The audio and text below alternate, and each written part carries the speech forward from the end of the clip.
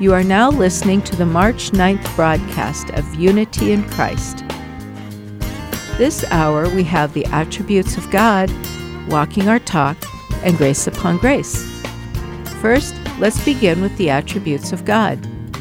This program will examine how we can learn about who God is, His character and His nature by discovering His attributes.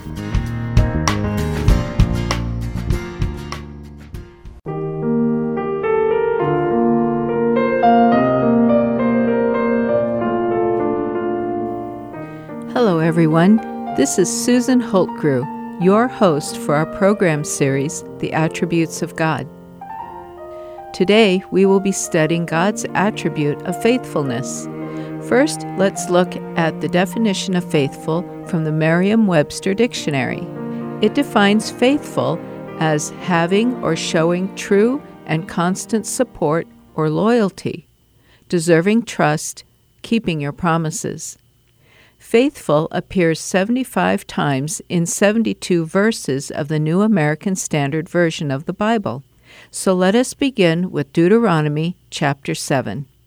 Moses is speaking to the children of Israel, and after he spoke to them about the Ten Commandments, about what life will be like when they reach the Promised Land, and to avoid any connection with those who are still there, he tells them that they are a holy people, that God loves them, and has kept the oath he swore to their forefathers. Then Moses says in verse 9, "Know therefore that the Lord your God, He is God, the faithful God, who keeps His covenant and His loving kindness to 1,000th generation with those who love Him and keep His commandments." Throughout the Old Testament, God is always on the lookout for faithful people that will follow Him and His commands, such as Psalm 31, verse 23, where David exclaims, "O love the Lord, all you His godly ones. The Lord preserves the faithful and fully recompenses the proud doer." And also in Psalm 101, verse 6, "My eyes shall look upon the faithful of the land, that they may dwell with me.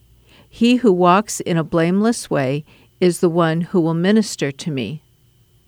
In the New Testament, Jesus had a few things to say about being faithful to God and what He has given you, and spoke the parable of the talents in Matthew chapter 25, saying to the two slaves in verses 21 and 23, who had increased the use of their talents, "Well done, good and faithful slave.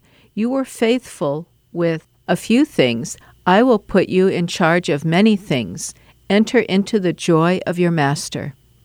Paul, too, had a lot to say in his letters to the churches about the faithfulness of God and being faithful to God.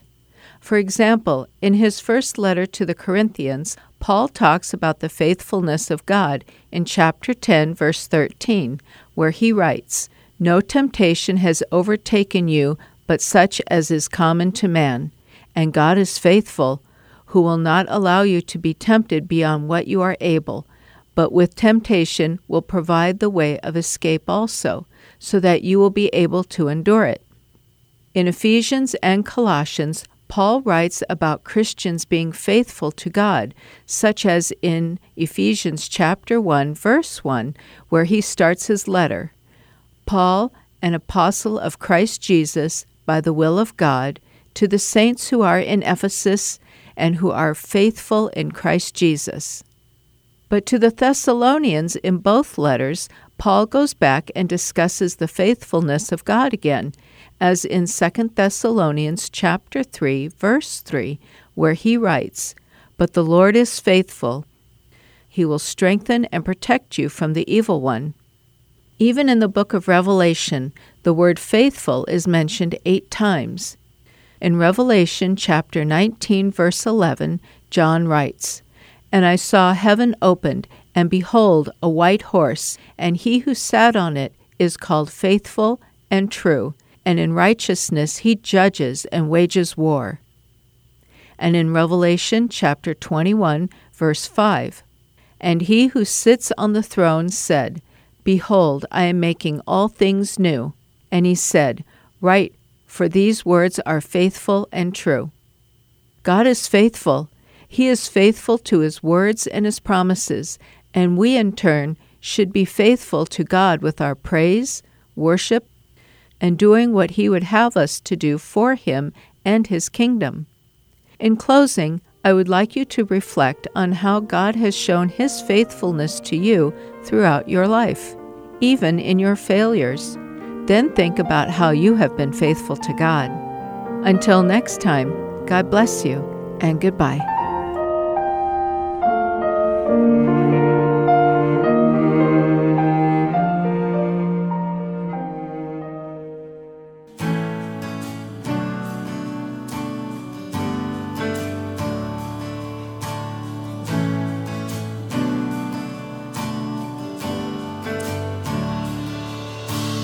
Father of kindness, you have poured out grace.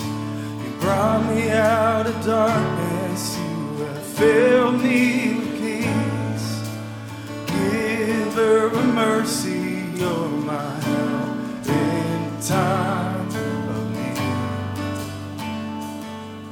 Lord, I can't help but sing. Faithful you are, faithful forever you will be. Faithful you are, all your promises are yes and amen. All your promises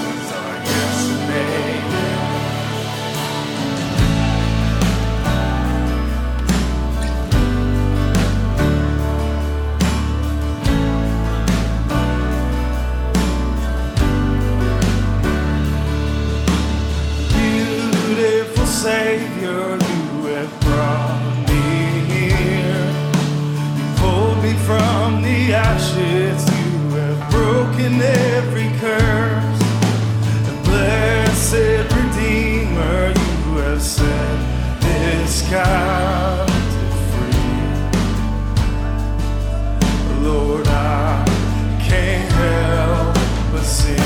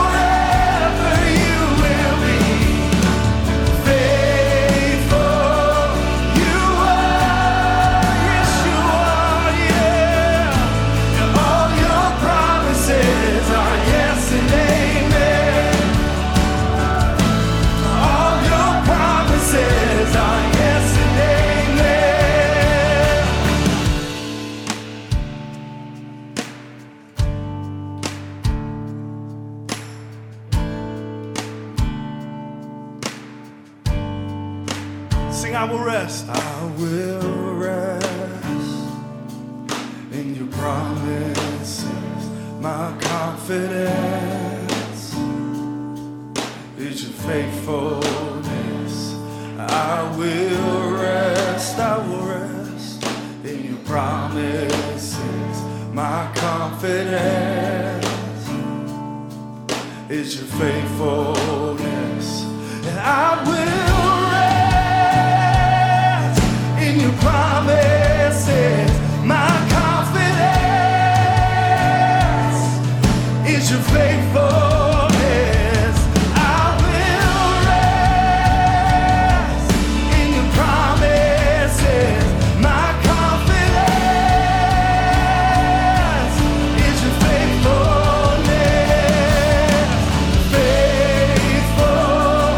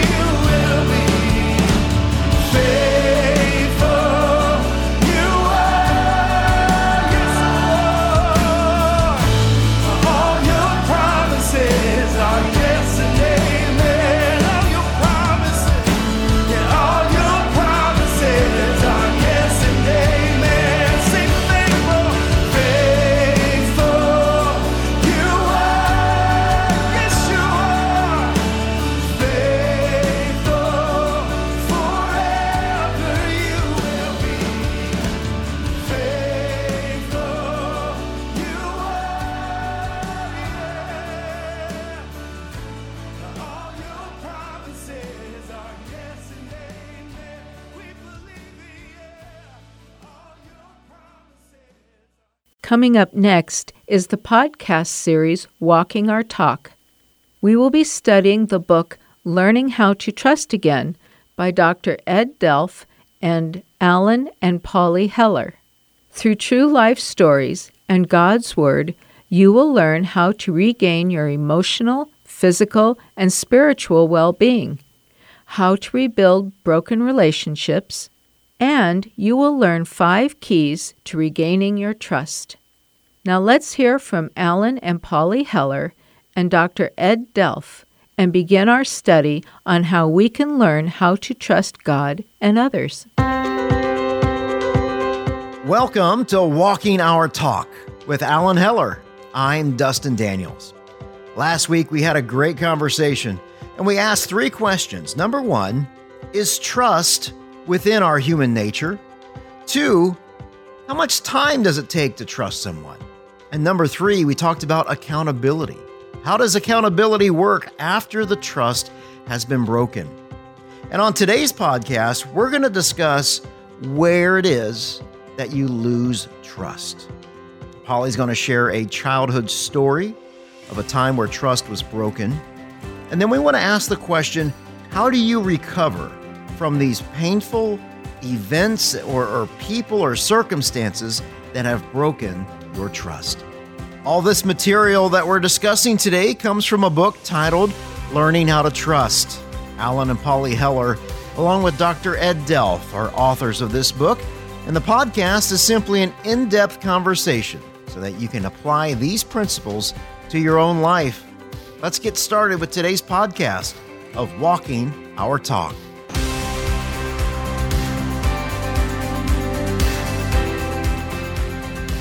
So in the book, chapter 13, guys, you have a chapter called In God We Trust. But it's not a period, it's a question mark. So it's In God We Trust. And I love the quote here, God is getting you ready for what he has ready for you. Really? You would kind of look at that and go, we say we believe in God, and we say we believe that we trust in God, but do we really? And we've all got lots of stories, I'm sure, that we could share in that. Polly, you've got one specifically to share with us? Yeah, I think a lot of women and girls can relate to this kind of a story because it seems to be pretty universal in a lot of ways. Although I was very privileged to grow up in a very loving and secure home. My family was Jewish. I lived in a small town in southwestern Pennsylvania. Our community, our Jewish community, owned a beautiful piece of property that was called the Jewish Community Center. There were tennis courts, beautiful grounds. We had a swimming pool and a bowling alley downstairs. It was an old Cold Barons home, and so a gorgeous old building. And we used to play there. There were activities every weekend, arts and crafts and games and fun times. So that our parents hosted lots of parties and activities there. And when I was about 8 years old, there was a caretaker who lived on the grounds, and he would invite me to come and sit on his lap. And sometimes he would take my hand and just sort of put it on his lap, and then one day he invited me to go up to the 3rd floor of the building with him, where he proceeded to molest me, basically. And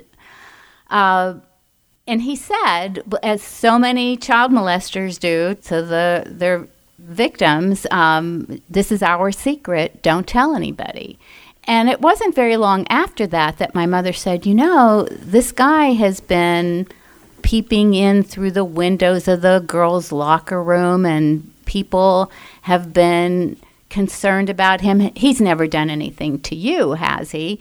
And I said, no. And because I didn't want to let my mother down, I didn't want to let her know that this guy had done anything to me. And all of a sudden, I felt shame and embarrassment in front of my mother, and I couldn't tell my mother about things. And it sort of laid a groundwork for not talking to my mother about sexual issues and just a lot of embarrassment. And that eventually led to promiscuity. As a young woman, I just got into a lot of sexual activity that I shouldn't have when I was in college. And I got to the place where I felt a lot of shame and guilt about these things because I had grown up in a very religious Jewish family. I knew what the Word of God said, what the law said, and I felt guilty for breaking God's law. And around this point in my life, when I was about 22 years old, I had graduated from high school, I met a woman named BG, Isabel. BG were her initials, and we called her Beej.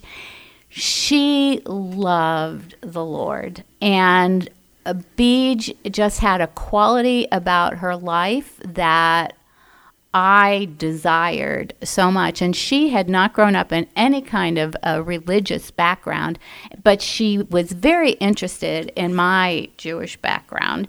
And we would talk about the Bible, we would talk about God, and I could see that I was supposed to know God because I knew all of this stuff about God. I knew how to pray to God in Hebrew. But Beej loved the Lord, and she knew that he loved her. And it made me want to know God the way that she did. And around that point in my life, I also met some guys who were Christian and who started sharing with me Old Testament scriptures, especially Isaiah 53, that is out of the Old Testament. And here the God of the Old Testament that I knew was saying, all we like sheep have gone astray. Everyone has gone to his own way, but the Lord laid on him the iniquity of us all. And I knew that he was talking about Jesus. So one night as I was driving in my car, I started to pray, and I said, God, you know I'm Jewish. I don't want to not be Jewish.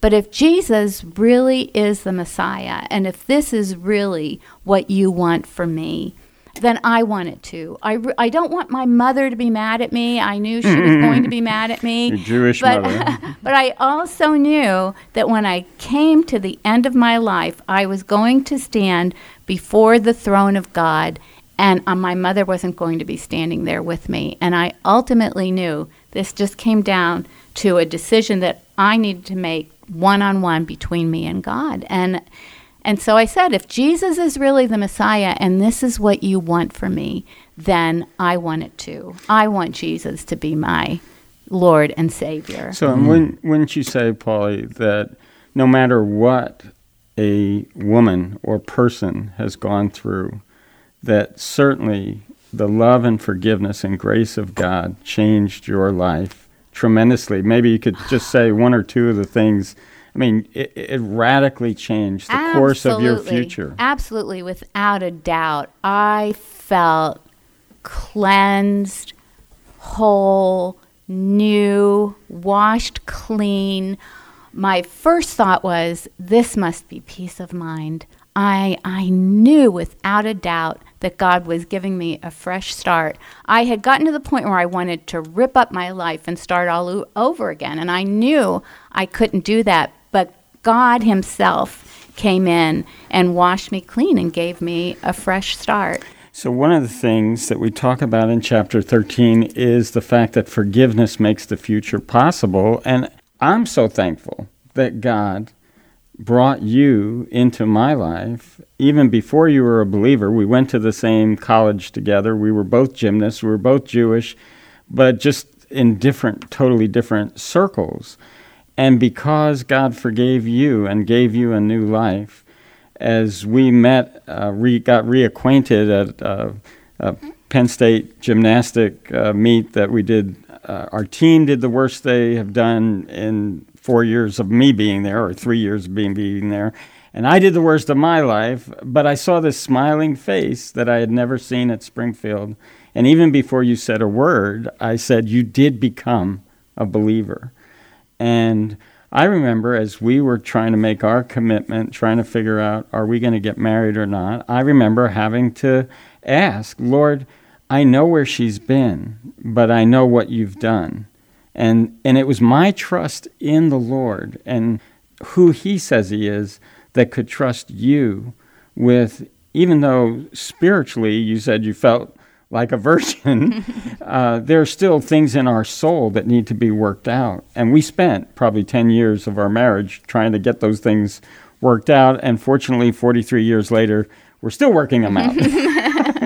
But forgiveness makes the future possible. And to me, your story is the example of God making a whole different future. I mean, you were a depressed, dope-smoking, hurting young lady, and God turned you into a loving, not cursing, not smoking dope person that had a new life, and the joy of it was so evident I could see it on your face without even talking to you. There were a couple of major issues that I would deal with in terms of just habits and patterns in my life. At that point, I was smoking a pack and a half of cigarettes a day.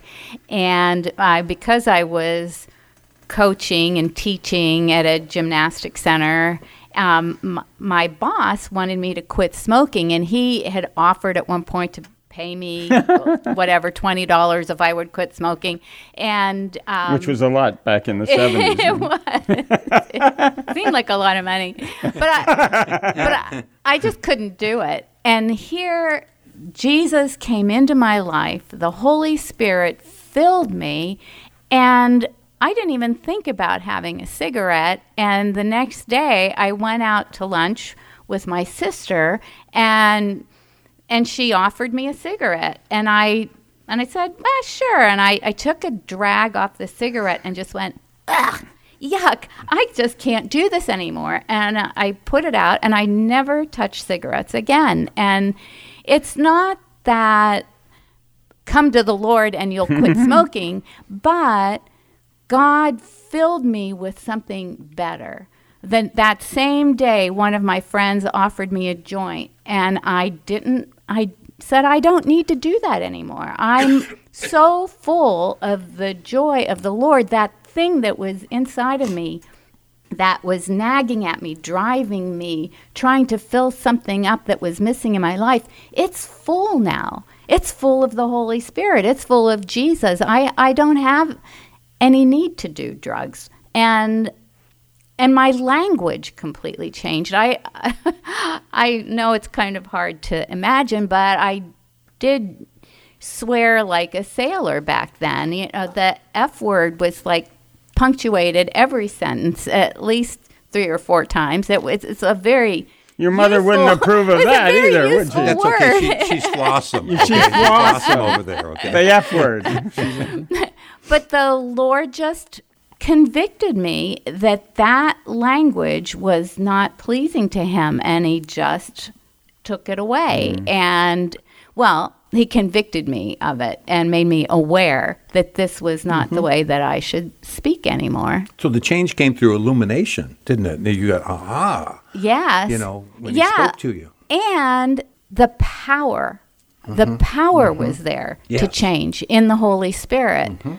Even though you didn't even know who the Holy Spirit was. Right. That is that's what the is wonderful so thing about it, Alan. exciting, is that God, in both our lives, there was radical change. We were 2 different kinds of people, but God did things in our lives which we can't really explain. Right. I didn't even know who the Holy Spirit was, but he did give me the power to change. And so we just, as we're talking with you out there, the audience, we just want you to know that God's power is able to do far exceedingly beyond all we ask, think, or even imagine. And that the trust that Paulie put in the God of the universe, who has the power to actually change habits, patterns, hang-ups, shame-filled experiences, and give freedom and give forgiveness, is able to do the same for you.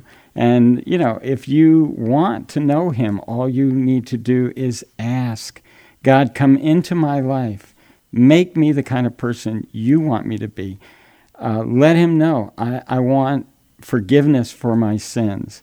And let his blood and his grace cover you, that you could be a child of God. We feel sometimes like faith in God. We're talking here in this chapter, in God we trust, not in our bod we trust, okay? And really that's kind of the choice here, it's our assumption. Are we going to trust in ourselves, in our own heart, in our assessment of things? What should have happened, what shouldn't have happened, what could have happened, the woulda, shoulda, couldas, we can do that forever. And that's really us, just trusting ourselves. God says, listen, if you'll trust me, I'll take care of it. I mean, just think of Noah. Sometimes faith will make you look stupid until it starts to rain. And another one, I got another Noah one. Noah was the wisest man that ever lived because he floated his stock when the rest of the world was going into liquidation. So it's okay. And the question to me, really, it's an issue of faith, is not so much whether we believe in God, but whether we believe the God we believe in. Does that make sense? In other words, it's one thing to believe in God. It's another thing to believe God. And so what we're trying to encourage all of you out there is, listen, I know it's tough, but listen, don't go back. You're not going that way. God's the God of the future, too. He knows of your past. That's no big deal to him. He knew that was going to happen. What he's more concerned about is what he has for you. God's getting you ready for what he has ready for you, as Dustin said at the very beginning there. So it's one thing to believe in God, another thing to, believe God. And so if you're out there, maybe you're a Christian or maybe you're not a Christian. Paul wasn't even a Christian, and God just showed up, bang, right in the middle of her. Other you're Christians, you're saying, when am I going to change? I'm dealing with this issue right now. Listen, doesn't matter which of those categories you're in. There's only one answer that I could really see that's going to get you to the end that you want. God doesn't want anything from you. He has things for you. And to get you those things for you, it's trusting the Lord and leaning not on your own understanding. I know it's tough out there. I know we've had all these shaping events. We've talked about it. They've created lingering influence. We've had September 11th happen in our lives. But my encouragement is my old saying, don't look back. You're not going that way. Look to the future and let God redeem the past. He'll take all that stuff and use it as building blocks, of your testimony, and just take you right into the future with it. So in this whole issue of learning how to trust all over again, I would encourage you, first of all, to believe in God, because really, you'll never really believe in other people the way God wants to until you learn how to believe in God. God's got it under control. God can work in you. God can work in them. And somehow that will just creates more space for us to work with others and to begin to keep our expectations reasonable in others, and not looking for things to judge, but for things to correct. Not being the accuser of the brethren, but be an intercessor. You have Jesus, that story. You can either be an accuser or you can be an intercessor, and that gives you a whole new perspective. You make such a good point about letting go of the past. The past, even though it's really hurtful, even though we have a lot of pain in it, we know what it holds. It holds all of this pain and anguish and hurt, but it's familiar to us. But in order to move into what God has for us, we have to let go of what we know and move in faith into the unknown, which is trusting in God for his very best, even though it involves the death of something familiar to us. And I think about how there's a camp up in the mountains near Phoenix where they do family camps. It has this ropes course, and you get to the very end of the ropes course and you stand on a platform and you're all strapped in with a harness and clipped to to a rope and a cable, and people are holding on to the other end, but you have to jump off of that platform. And for me, as a former gymnast, it's a huge thrill. It's a rush. But I've seen... Because you know the harness is going to catch you. But I've seen women sit on that platform shaking and crying and afraid to make the jump, even though they're clipped in and they're strong men on the other side holding them. They're not going to get hurt, but they're frozen. But what's interesting is you had the experience in your past. You could draw from that experience that, hey, I know there's a harness that's going to catch me. And I bet the first time you tried to do a round-off back handspring back flip with a harness on, you were scared stiff. And what's interesting is God will do both. He will force us, like Humpty Dumpty got pushed off the wall. He will, through dire circumstances and difficulties, he will cause us to be in so much pain that we, in fact, will jump. And there are other times where you don't even, I think, unconsciously, you had that experience in your past and were able to jump in total freedom because you had total confidence that the harness and the guy would hold the rope. Mm-hmm. And, maybe you're out there and you're feeling like this. I've blown my life, what these guys are talking about. I've got good news for you. If you think you've blown God's plan for your life, God has news for you. You're not that powerful. That's right. And That's you're not right. that powerful. Everybody, it's the old story of the guy who's sitting there in the Nikes, I got to share this with you here real quick if I can find it here. I like this story. Here you go. Maybe this is you. What about that awkward moment when you're wearing Nikes and you can't do it? God says you can do it. Trust in the Lord. Lean not on your own understanding. In all your ways acknowledge Him, and He will guide your path.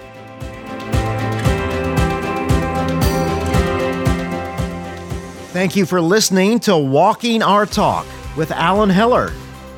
You can visit Dr. Ed Delf at nationstrategy.com. And for Alan and Polly Heller, head over to walkandtalk.org. On the website, you'll be able to order the Learning How to Trust book, along with the newly revised application guide. You can also schedule a personal coaching session, a one-on-one counseling session, and register for one of Alan's upcoming webinars. On behalf of Alan, Polly, and Ed, thanks for listening to Walking Our Talk. We'll meet again next week.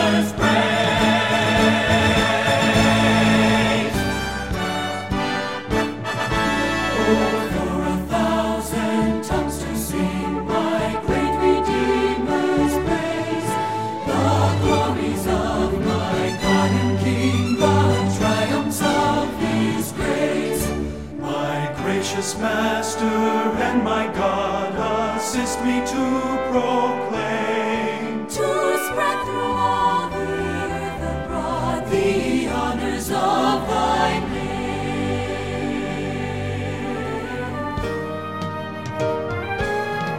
Jesus, the name that charms our fears, that brings our sorrow cease. 'Tis music in the sinner's ear. 'Tis life and health, and peace. He brings the power of cancelled sin. He sets the praise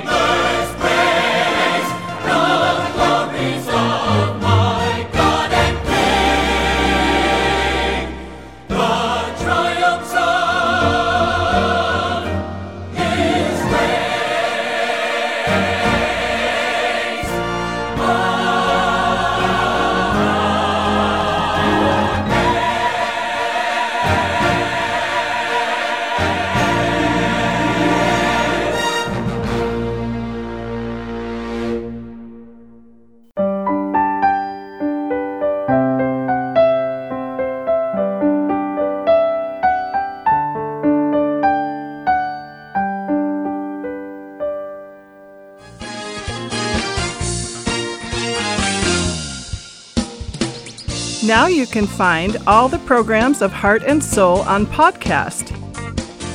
You can easily play this week's or past week's programs, or you can even download them to your device just in a few minutes. Try to search for Heart and Soul at your iTunes store now.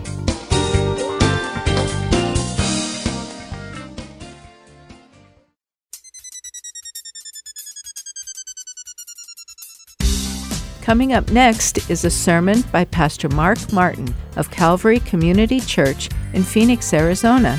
Today's topic is the judgment seat, based on 2 Corinthians chapter 5, verse 10. I hope you have a blessed time with Pastor Mark. Well, let's open our Bibles to 1 Corinthians chapter 9.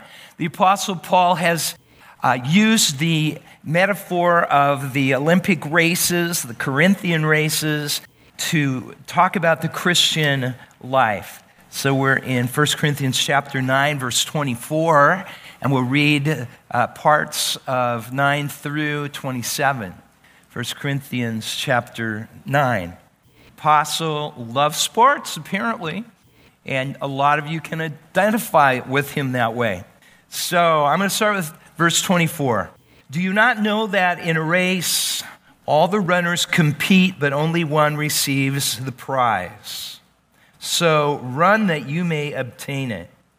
Now, the end of verse 25. They do it to receive a perishable wreath, but we an imperishable.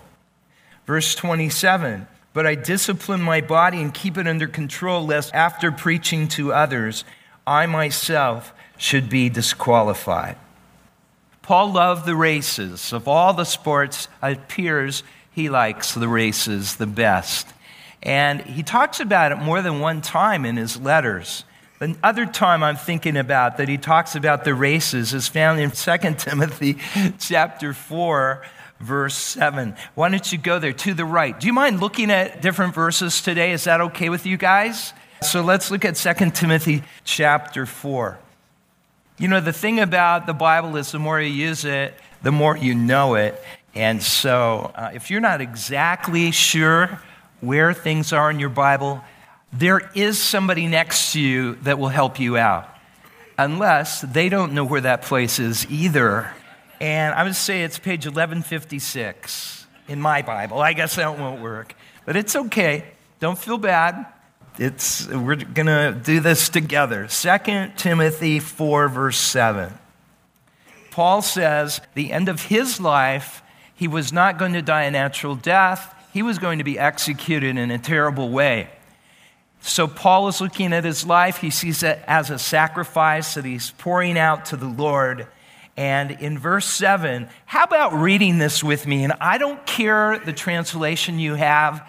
Loud and clear, verse 7. I have fought the good fight. I have finished the race. I have kept the faith.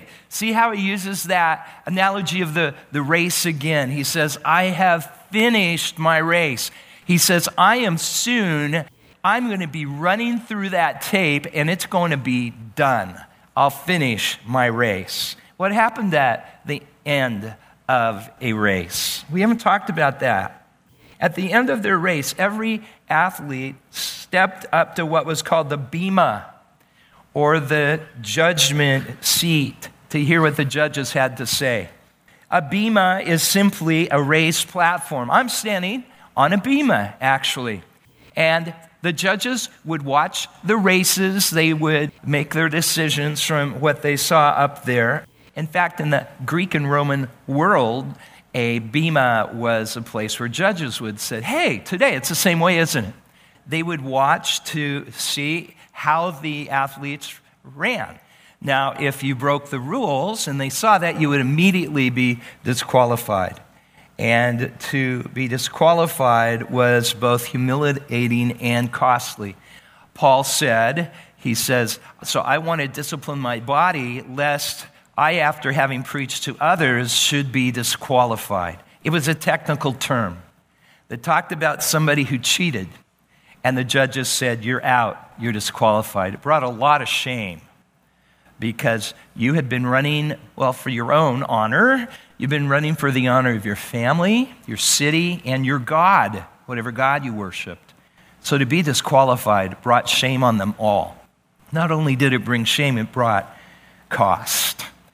Because part of the penalty for being disqualified was you had to pay for a statue of Zeus. That statue would be placed at the entrance of the sports center so that everyone who came in, especially every contestant, would see this is what happens to people who cheat. That's kind of crazy. I want you to listen very carefully. The Bible tells us that at the end of our race, we will all stand before a bema as well. It's not going to be a place where, Olympic judges show us numbers, It's going to be a place called the judgment seat of Christ, the bema seat of Christ. Would you go back to 2 Corinthians chapter 5? Apostle Paul is talking about the hope of heaven, especially in light of going through terrible things. And he says, the worst things we experience in this world are momentary and light compared to what is coming eternally. And I think that's kind of hard to hear sometimes. He doesn't say they are insignificant, but he says they, in the light of eternity, are not to be compared with what you'll have in heaven. In 2 Corinthians chapter 5, look at verse 6. So we are always of good courage. We know that while we are at home in this body, that's the tent we're living in, this earth suit, we are away from the Lord. We're not in heaven, right? For we walk by faith, not by sight. Yes, we are of good courage, and we would rather be away from the body. That would mean to what? Die, and be at home with the Lord. So whether we are at home or away, we make it our aim to please Him. I just want to clarify, it's a teacher in me, okay? When you die, you leave your body. When you die, you separate from your body and you go immediately, your spirit, your soul, you go to be with the Lord. You'll be conscious, will know Him. You'll be known by others in heaven, but you don't have a body, which is so weird, right? Paul says it's like being unclothed. God gives us heavenly robes, I guess, to wear until we get new bodies. So we're waiting for a new body in heaven. We separate. When you die, you separate from earth. You separate from your body. The Greek word thanatos, which is the word for death, really simply means to separate. So that's what happens when we die. So we're away from the body and we go to be at home with the Lord.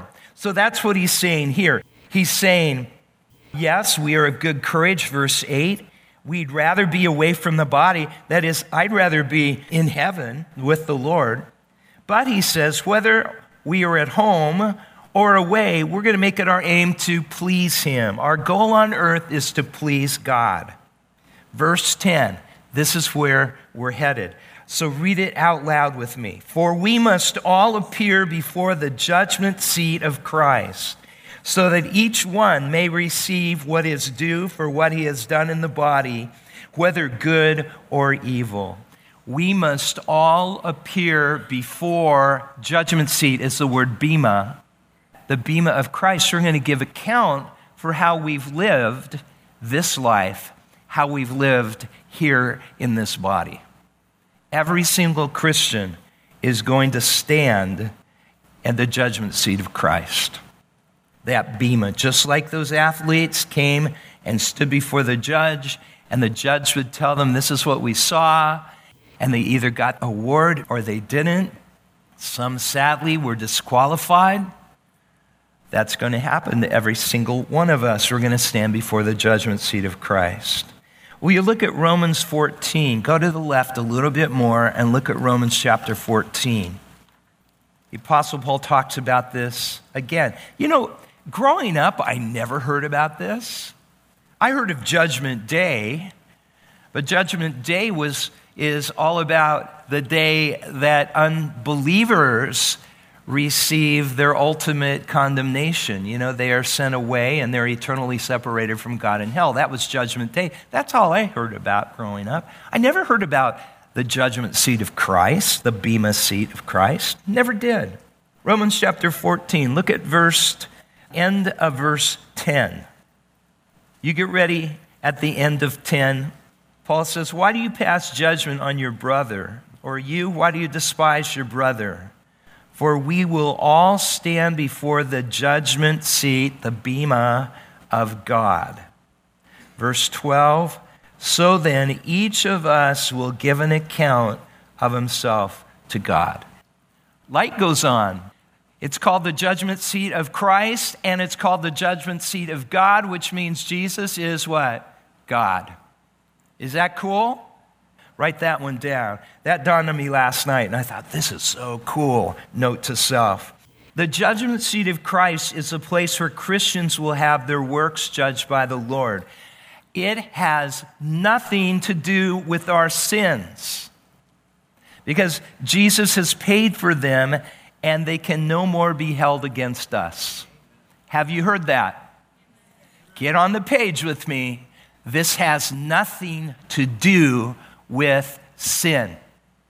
This is not a judgment of your works to determine your salvation.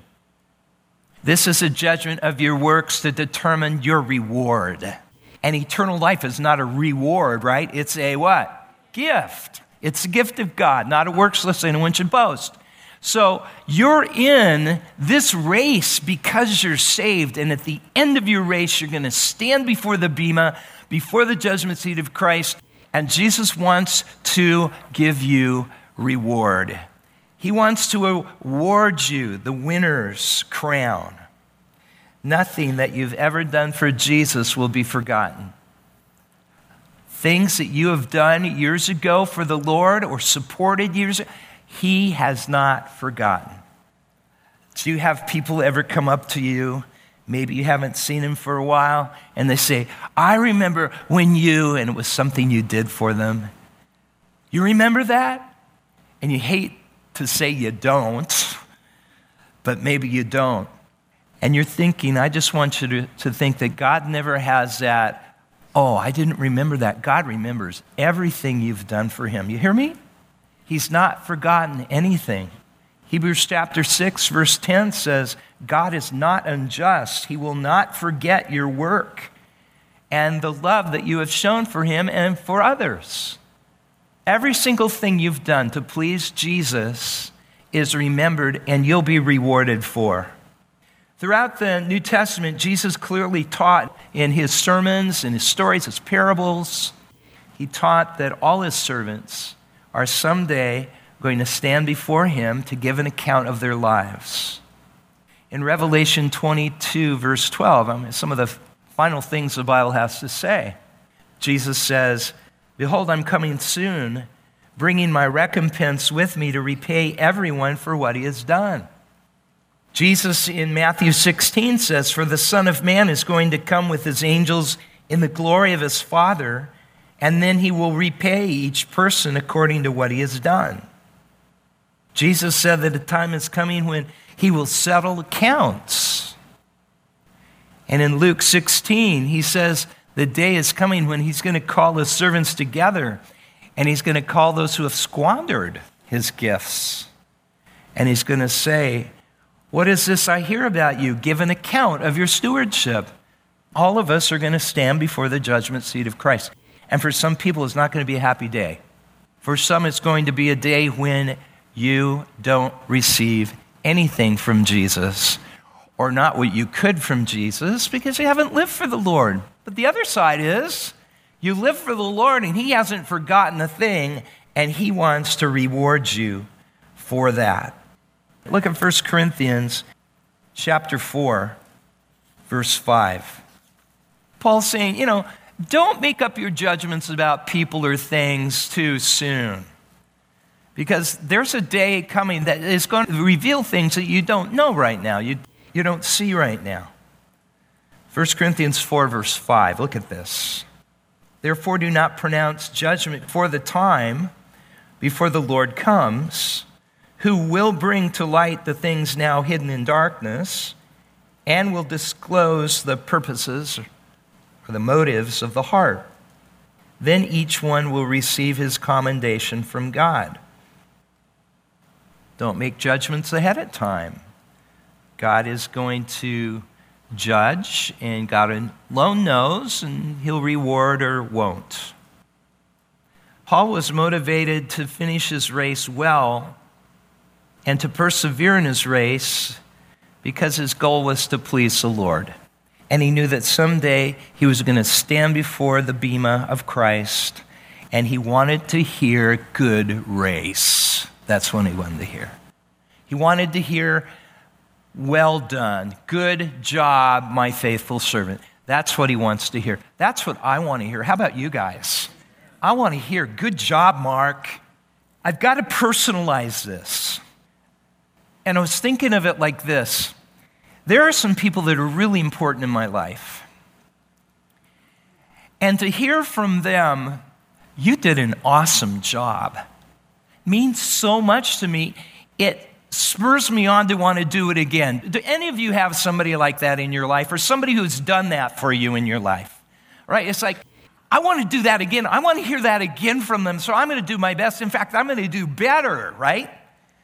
Well, move that out of that human relationship to your relationship with Jesus. I mean, what he thinks is even better. Now, I don't always hear him say, good job. In fact, probably what all of us deal with is we don't think we're doing good enough, right? Is that the way you feel? You know? But I'm telling you, Jesus is smiling at a lot of you a lot of the time because he's proud of you and what you're doing. Now, ultimately, I want to stand before him someday and him just smiling. He says, you know what? You ran your race. Yes, you persevered. Even when you had an injury, Father in heaven came alongside you and he helped you. And now you're at the finish line. Well done. Remember, you don't win someone else's race. You're only running your own. And it doesn't matter what somebody else is doing. It's all about your race, you and Jesus. It's not a matter of how fast you run. It's a matter of persevering to the end. Is everybody with me? You hear that? Really encouraging. Paul was motivated to finish his race, to persevere, because he wanted to see that smile of Jesus when he stood before the bema seat of Christ. He was motivated to get rewards. There is the thought, maybe somebody's thinking right now, well, that sounds kind of mercenary to me. You know, motivating people by rewards.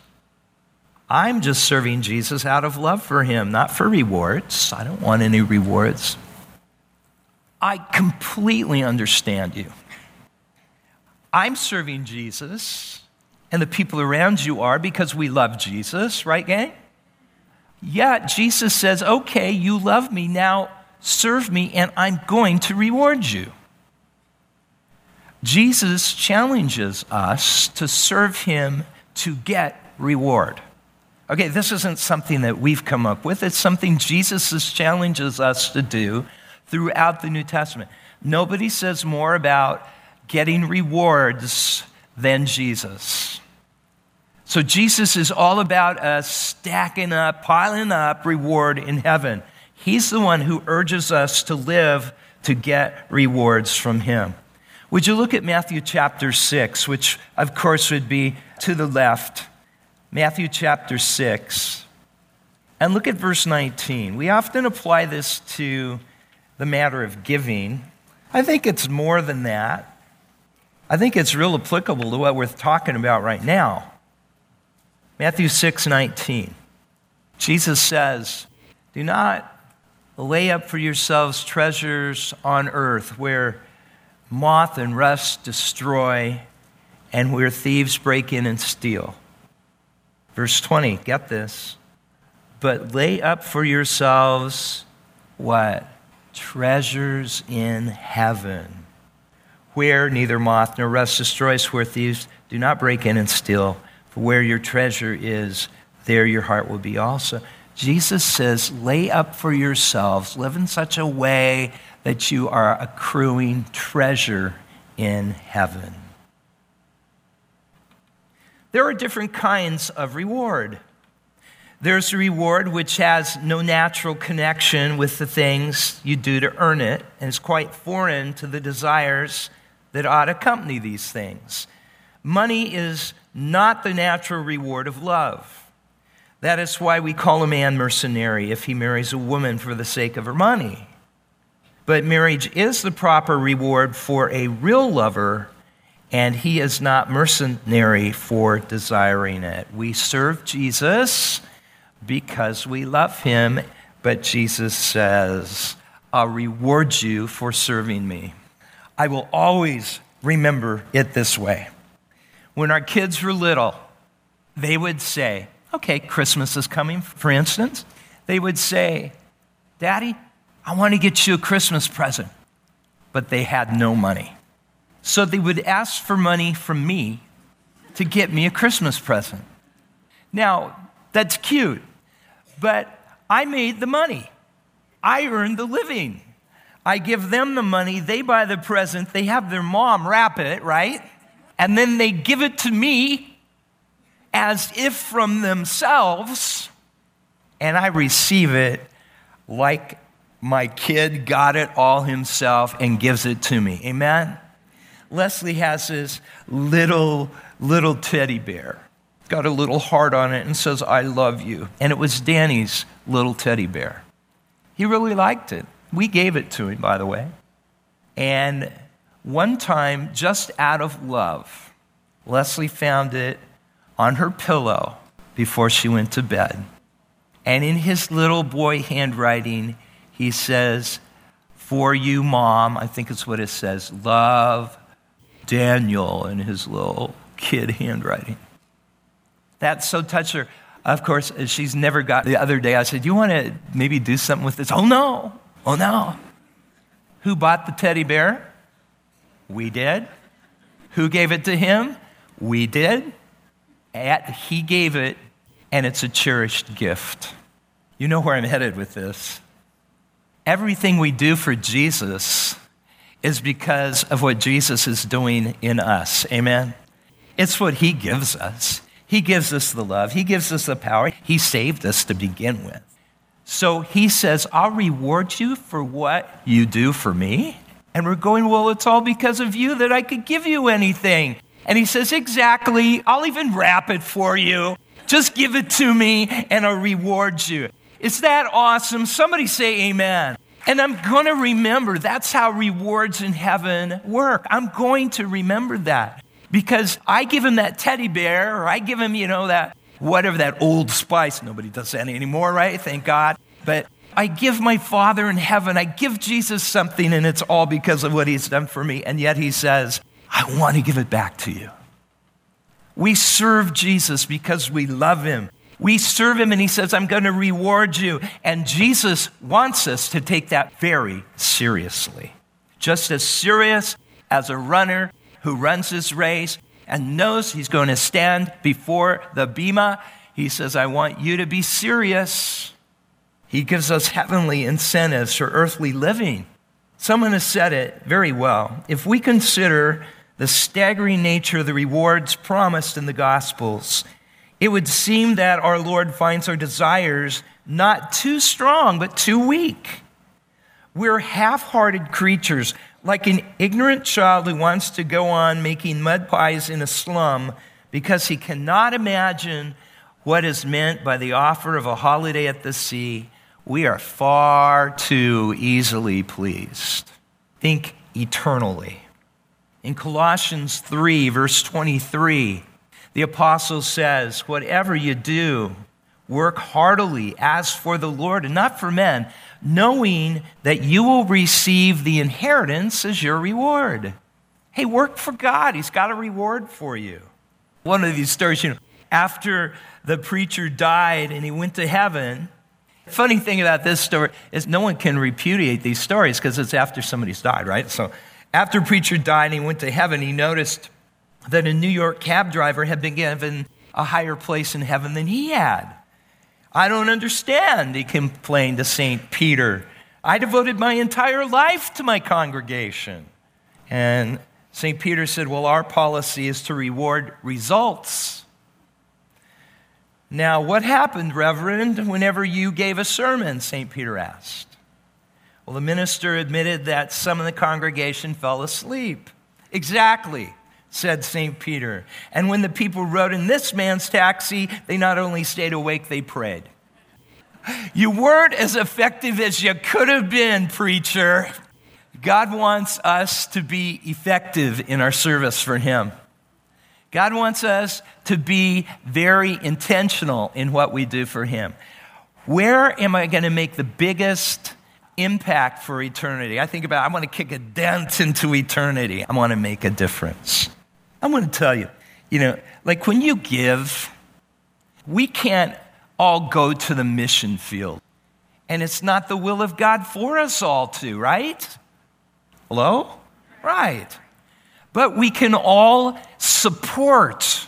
Even if it's a little bit, then that little bit goes out. And okay, let's say, crazy as this may seem, because according to God's economy, if you've sat and you've taken care of the camp, so to speak, and somebody goes out and they do battle and they bring back the spoils of war, you get a share of that because you were just taking care of home base and you're making it possible for them to go out in the first place. Following me? You have reward. Even though you're not there, you've supported the people that can be there. Man, you have great reward in heaven. A lot of us have no clue. When we give to our church, God's doing a lot of things that we can't. I'm not out there doing the homeless ministry. I can't. I think it's a wonderful thing. But I give my tithes and offerings, and I'm having a part in that, and I will have a piece of reward in that. You understand? I'm not at the Manna Ministry handing out food to those who need food. I can't do that. It's not possible for me to do that, but I bring food. And so part of that reward, Leslie and I are going to have, you're going to have when you do that kind of stuff. Are you following the idea, the concept here? And it's that way with service, not just giving. Giving seems to be kind of concrete. We can think about it. You're teaching kids, you're welcoming people. Let's say the person you welcomed, you were the first person they saw. People make a judgment in like 3 seconds about a person or a place, and you were that great impression. The Holy Spirit used you. They come in here, they get saved. Guess what? You get part of that reward in heaven. See, Jesus just wants to give reward. And if you don't get reward, it's not like you tried not to, but it's hard not to. Got to live for Christ. I think the more you invest in heaven and eternal things, the more you're going to enjoy heaven. That's my theory. The more you put into eternal things, the more eternal things will matter. And when you get to heaven, it's going to be awesome. That King Cyrus of Babylon was showing off the famous hanging gardens of Babylon, which I guess were just spectacular. They were one of the 7 wonders of the ancient world. So he was showing them off to somebody, and they were admiring them and just, this is so beautiful. And Cyrus said, well, you like them, but I have a lot more pleasure than you do because I've planted every single tree here, he supposedly said. His enjoyment was even more because he planted. And the more we plant in eternal things, the more our enjoyment in heaven is going to be. You're going to have people come up to you and say, it's because of you I'm here. I remember some years ago, we purchased Jesus films to be shown in India, throughout all India. Well, regions of India, not the whole country. And those films, before they wore out, because they were back in the projector days, and we would buy generators too, so they could take them to these remote villages and play them. We figured there were 20,000, maybe more, that were saved before those films completely wore out, based on facts that were coming in to us. Now, there are going to be a lot of people that were saved from the witness of those 30,000, right? There's going to be people in heaven that are going to come up to Calvary Phoenix and they're going to say, thank you. And we're going to go, for what? For sharing Jesus with me. And I'm telling you, I'm looking forward to heaven because I want to see those people there. Amen? How do you prepare for the judgment seat of Christ? Well, it's by making Jesus the Lord of your life, by giving Jesus first place in your life, thinking of eternal things, doing eternal things. I have to also think, instead of judging the people around you, realize that, no, someday you're going to stand before the Bema seat, and that's what matters. Focus on your race, not somebody else's. When you're running, it's hard to be the critic of other people, right? Keep your eye on your race. I have a friend that I've been talking to this about, and he keeps getting sidetracked by other people's races. He's getting bitter by what other people are doing, and I've exhorted him, stop. Just keep your eye on your race. Stay in your lane. And he keeps looking and drifting and stumbling, and man, he just sent me the other day a text, and it was like he was right back to where he was before, just embittered, and actually trying to suck me into it. He was like pushing buttons, and I'm thinking, no, I'm staying in my lane. I had to keep my eye on my race, on what Jesus called me to do. As a dad, as a grandpa, as pastor, as husband, I've got not in those orders. As a husband, you understand what I'm saying? Keep your eye on your lane.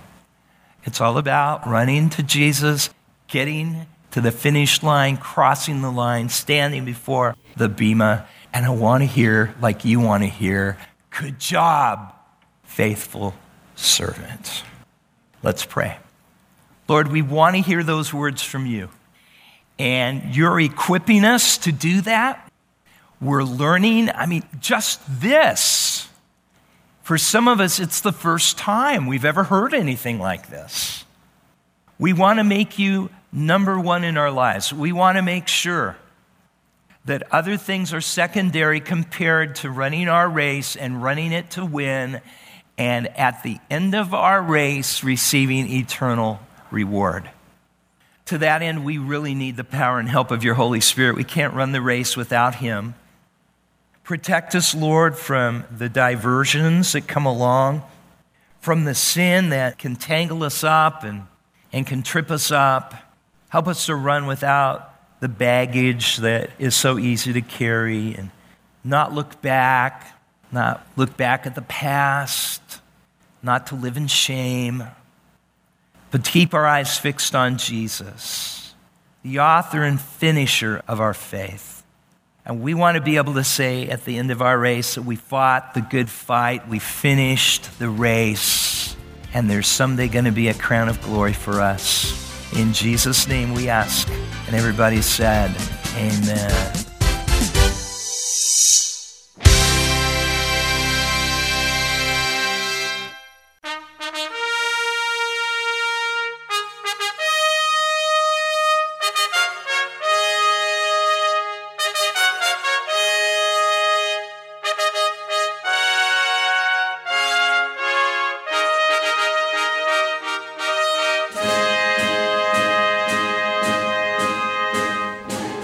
Trumpet of the